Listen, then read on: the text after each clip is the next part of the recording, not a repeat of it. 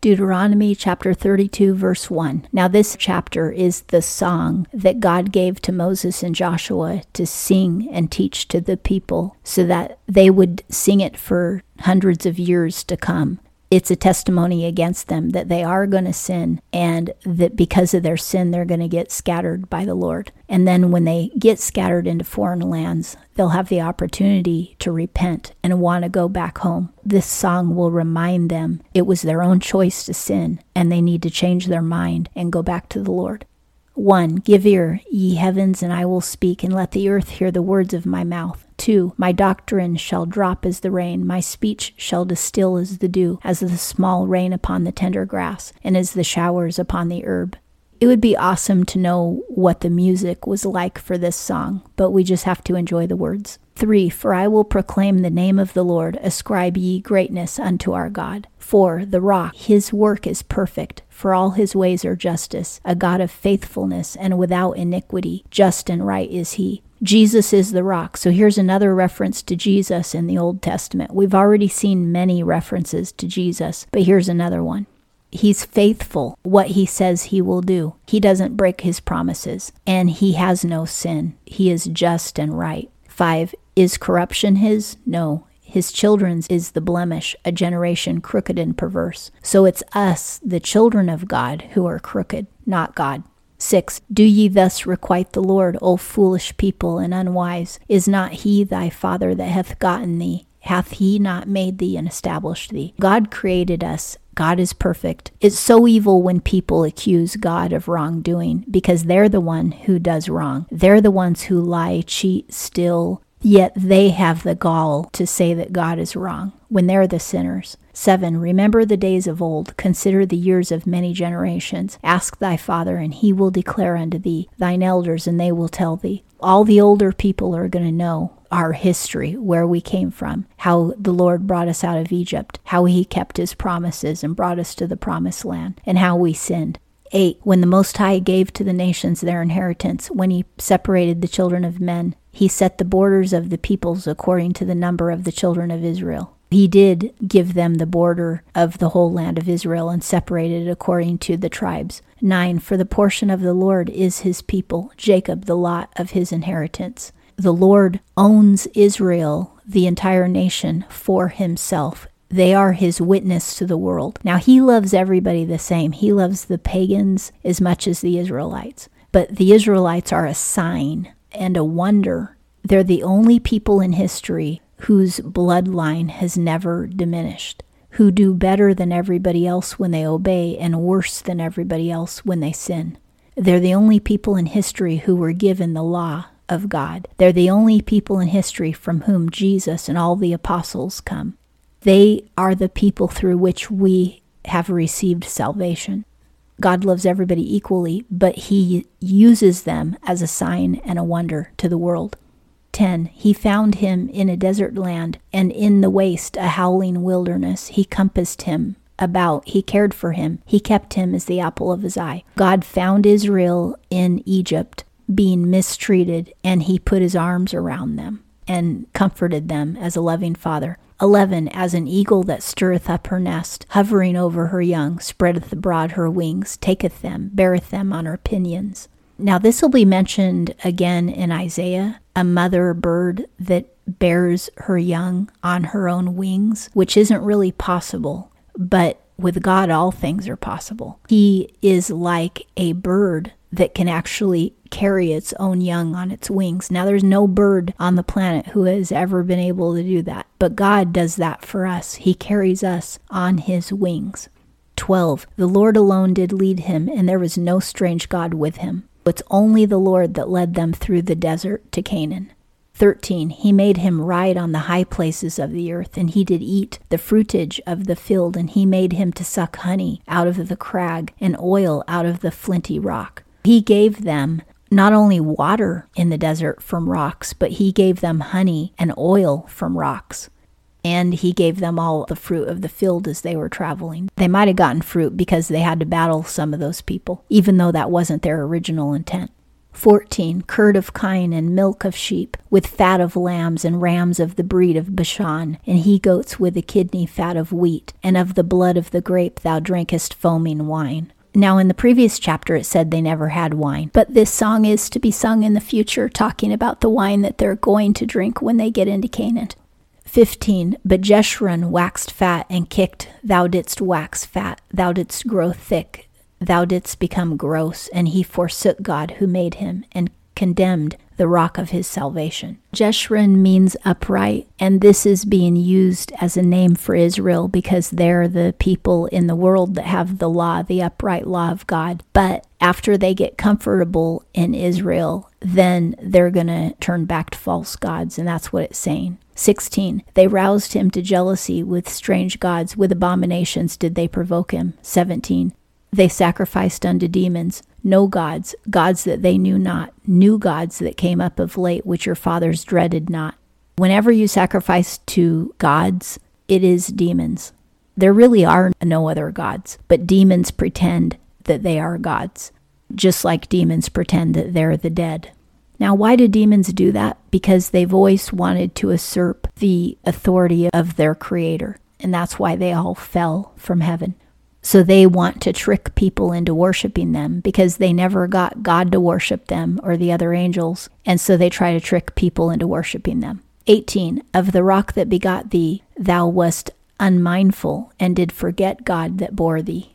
The rock is Jesus Christ, both in the Old and the New Testament. Even though in the Old Testament it doesn't tell you it's Jesus yet, but in the New Testament it does. But there are many other references besides the rock. 19, and the Lord saw and spurned because of the provoking of his sons and his daughters. The Lord got angry with them. And this is all prophecy because it hasn't happened yet. He's been angry with them several times, but this is prophesying the future when he disperses them from Israel.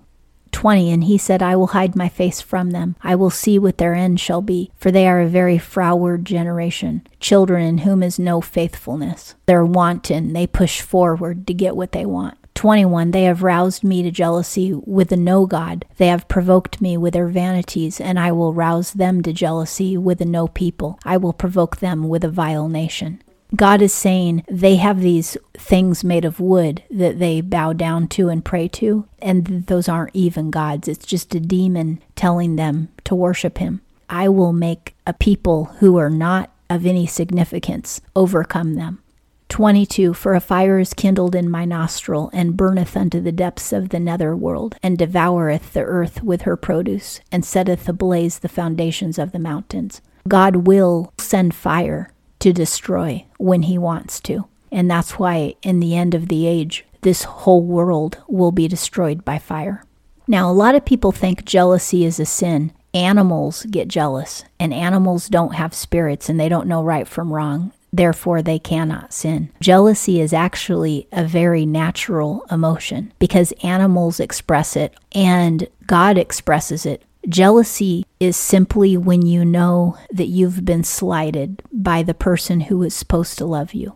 My dog knows that he's the most important person in my life in the pack. If I go pet another dog, he's like, you're cheating on me. And he's right. Now, that doesn't mean that it's wrong for me to do that in this case, but his jealousy is totally valid. And when you and I worship other gods, we are provoking the real God to jealousy, and his jealousy is totally valid. Now, what people do with their jealousy is when it crosses over into sin, because if you try to hurt the other person because you're jealous, that's when you become a sinner. But feeling jealous is not a sin. It's a legitimate emotion that God gave us. 23, I will heap evils upon them. I will spend mine arrows upon them. 24, the wasting of hunger and the devouring of the fiery bolt and bitter destruction and the teeth of beasts I will send upon them with the venom of crawling things of the dust. These verses are describing war and ghost towns, abandoned cities that the animals take over. 25, without shall the sword bereave, and in the chambers terror, slain both young man and virgin, the suckling with a man of gray hairs. So a suckling is a baby, and of course a gray-haired man is elderly. So it's going to kill the young, the females, the males, the babies, and the old people. and you'll have terror, whether it's outside your house or inside your house. War and terror will come to Israel, and we see that even in the Bible. We're going to come across it where terror comes to Israel. 26, I thought I would make an end of them. I would make their memory cease from among men. 27, were it not that I dreaded the enemy's provocation, lest their adversaries should misdeem, lest they should say, our land is exalted, and not the Lord hath wrought all this. God is saying the only reason that I don't completely destroy them is because the pagans will lie about me and say that it wasn't me who destroyed them, but it was their own power.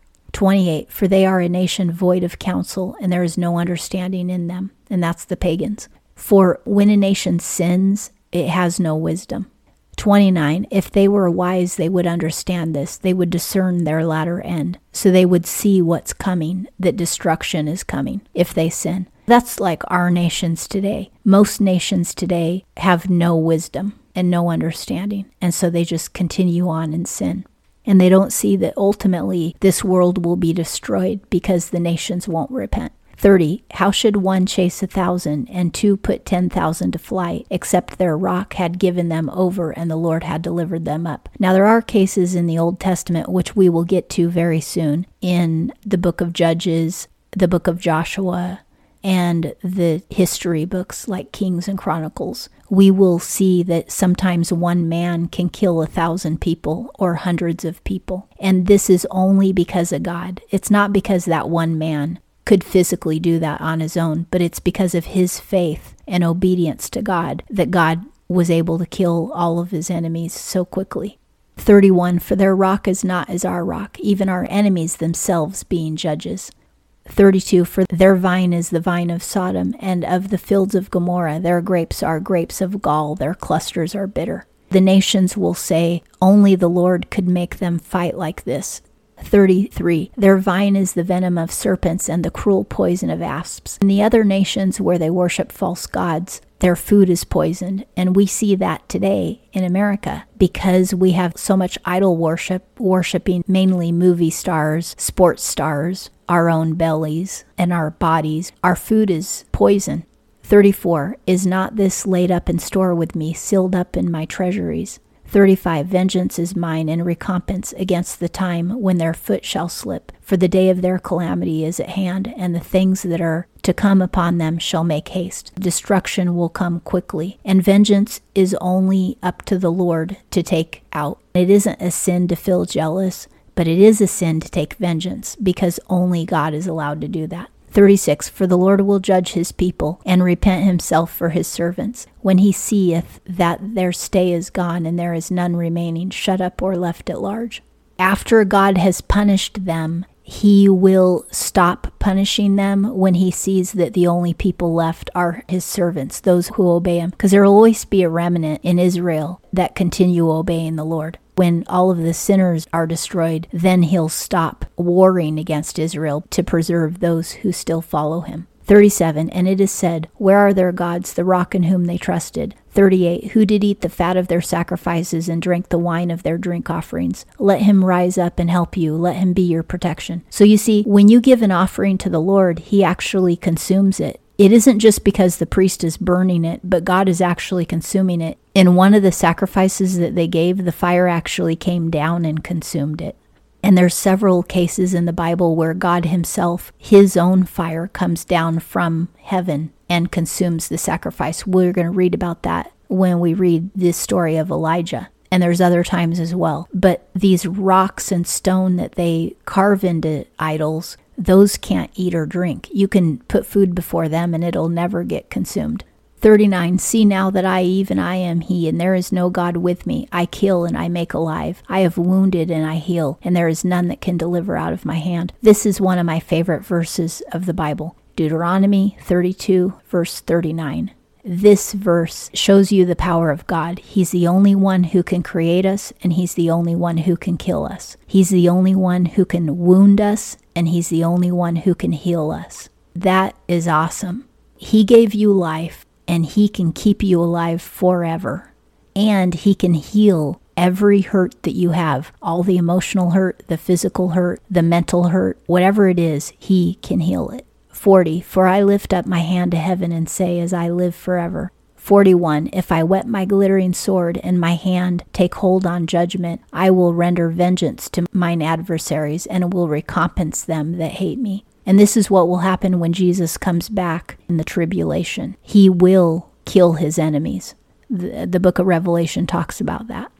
42, I will make mine arrows drunk with blood, and my sword shall devour flesh, with the blood of the slain and the captives from the long-haired heads of the enemy. This is actually referring to the heads in the front, which are the chief captains of the army, although a lot of warriors do have long hair in some cultures. Because you see that in ancient China with the Native Americans and some other people around the world. And Samson also, his strength was in his hair. So it's saying God will kill even the strongest of men. 43, sing aloud, O ye nations of his people, for he doth avenge the blood of his servants, and doth render vengeance to his adversaries, and doth make expiation for the land of his people. Those of us who continue to serve the Lord on the great day of his wrath, the people who have hurt us will be killed during the Great Tribulation. Now, that's nothing to be gleeful over, because God hates it when people go to hell. So we should work hard to share the gospel with people so that they don't get destroyed. 44, and Moses came and spoke all the words of this song in the ears of the people, he and Hoshea, the son of Nun. In this chapter, it calls Joshua Hoshea. So it's just a derivation of that same name. But it's interesting how it changes to this derivation right here. It's probably emphasizing that Joshua is another word for Savior. And now Joshua is going to represent Christ the Savior when he takes them across the Jordan into the promised land. Just as Jesus will one day take his bride up into the sky, into heaven. 45, and when Moses made an end of speaking all these words to all Israel, 46, he said unto them, set your heart unto all the words wherewith I testify against you this day, that ye may charge your children therewith to observe to do all the words of this law. 47, for it is no vain thing for you, because it is your life, and through this thing ye shall prolong your days upon the land, whither ye go over the Jordan to possess it. And whither means where you go over the Jordan to possess it. He's saying the law will keep you alive. And this is very true. This is why Jesus said in the New Testament, I came not to abolish the law, but to fulfill it. And Jesus in me fulfills the law. My flesh will always sin, but Jesus in me will never sin. That's why I need to keep the faith that he's in me. When I lose the faith that he's in me, then my flesh comes alive again and I start sinning. That's why as a Christian, I think of sinning as losing the faith. And then when I repent of my lack of faith and I die to myself again spiritually and believe that he's in me, then I stop sinning because I'm walking in faith again at that point. The law gives us life. He fulfills the law in me, and he leads me into salvation, which is eternal life. 48, and the Lord spoke unto Moses that selfsame day, saying, so this is after they sang the song. The Lord said, 49, get thee up into this mountain of Abarim, unto Mount Nebo, which is in the land of Moab, that is over against Jericho, and behold the land of Canaan, which I give unto the children of Israel for a possession. Before Moses dies, God's going to take him up Mount Nebo again. He already took him up Mount Nebo once before, but he's going to do it again. He's saying, let's go back to Mount Nebo together, and I want to show you the land one last time before you die. And at this point, Moses, his speech is done. The last few chapters of Deuteronomy are going to describe the death of Moses.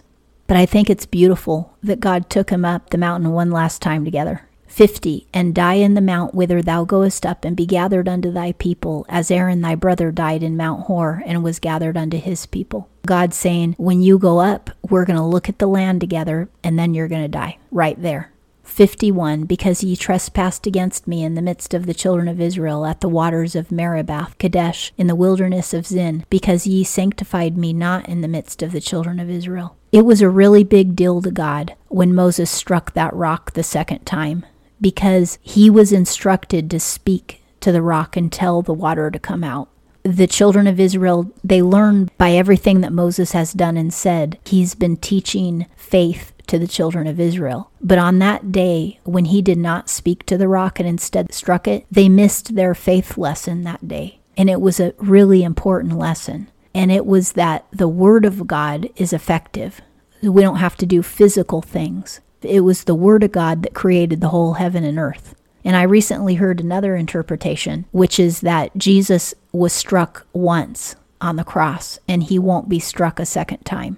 Moses had already struck the rock once, and he couldn't strike it a second time, because when he struck it the first time, that represented Jesus dying on the cross. Jesus will not die a second time. Once was all that was needed. So when you and I go back into sin, the book of Hebrews says when we go back to sin, it's like us expecting Jesus to get back on the cross, and he won't do it. When we go back to sin, we aren't forgiven. We have to repent, because he died on the cross once and once for all to transform our lives so that we will no longer be practicing sinners. Anyway, my brother gave me that interpretation, and it's really good. 52, for thou shalt see the land afar off, but thou shalt not go thither into the land which I give the children of Israel. So again, God's reminding Moses, this is all because you struck the rock twice. And he doesn't want Moses to forget it, but he still loves Moses. They're still friends, and he's going to have a very beautiful burial. And that concludes Deuteronomy chapter 32.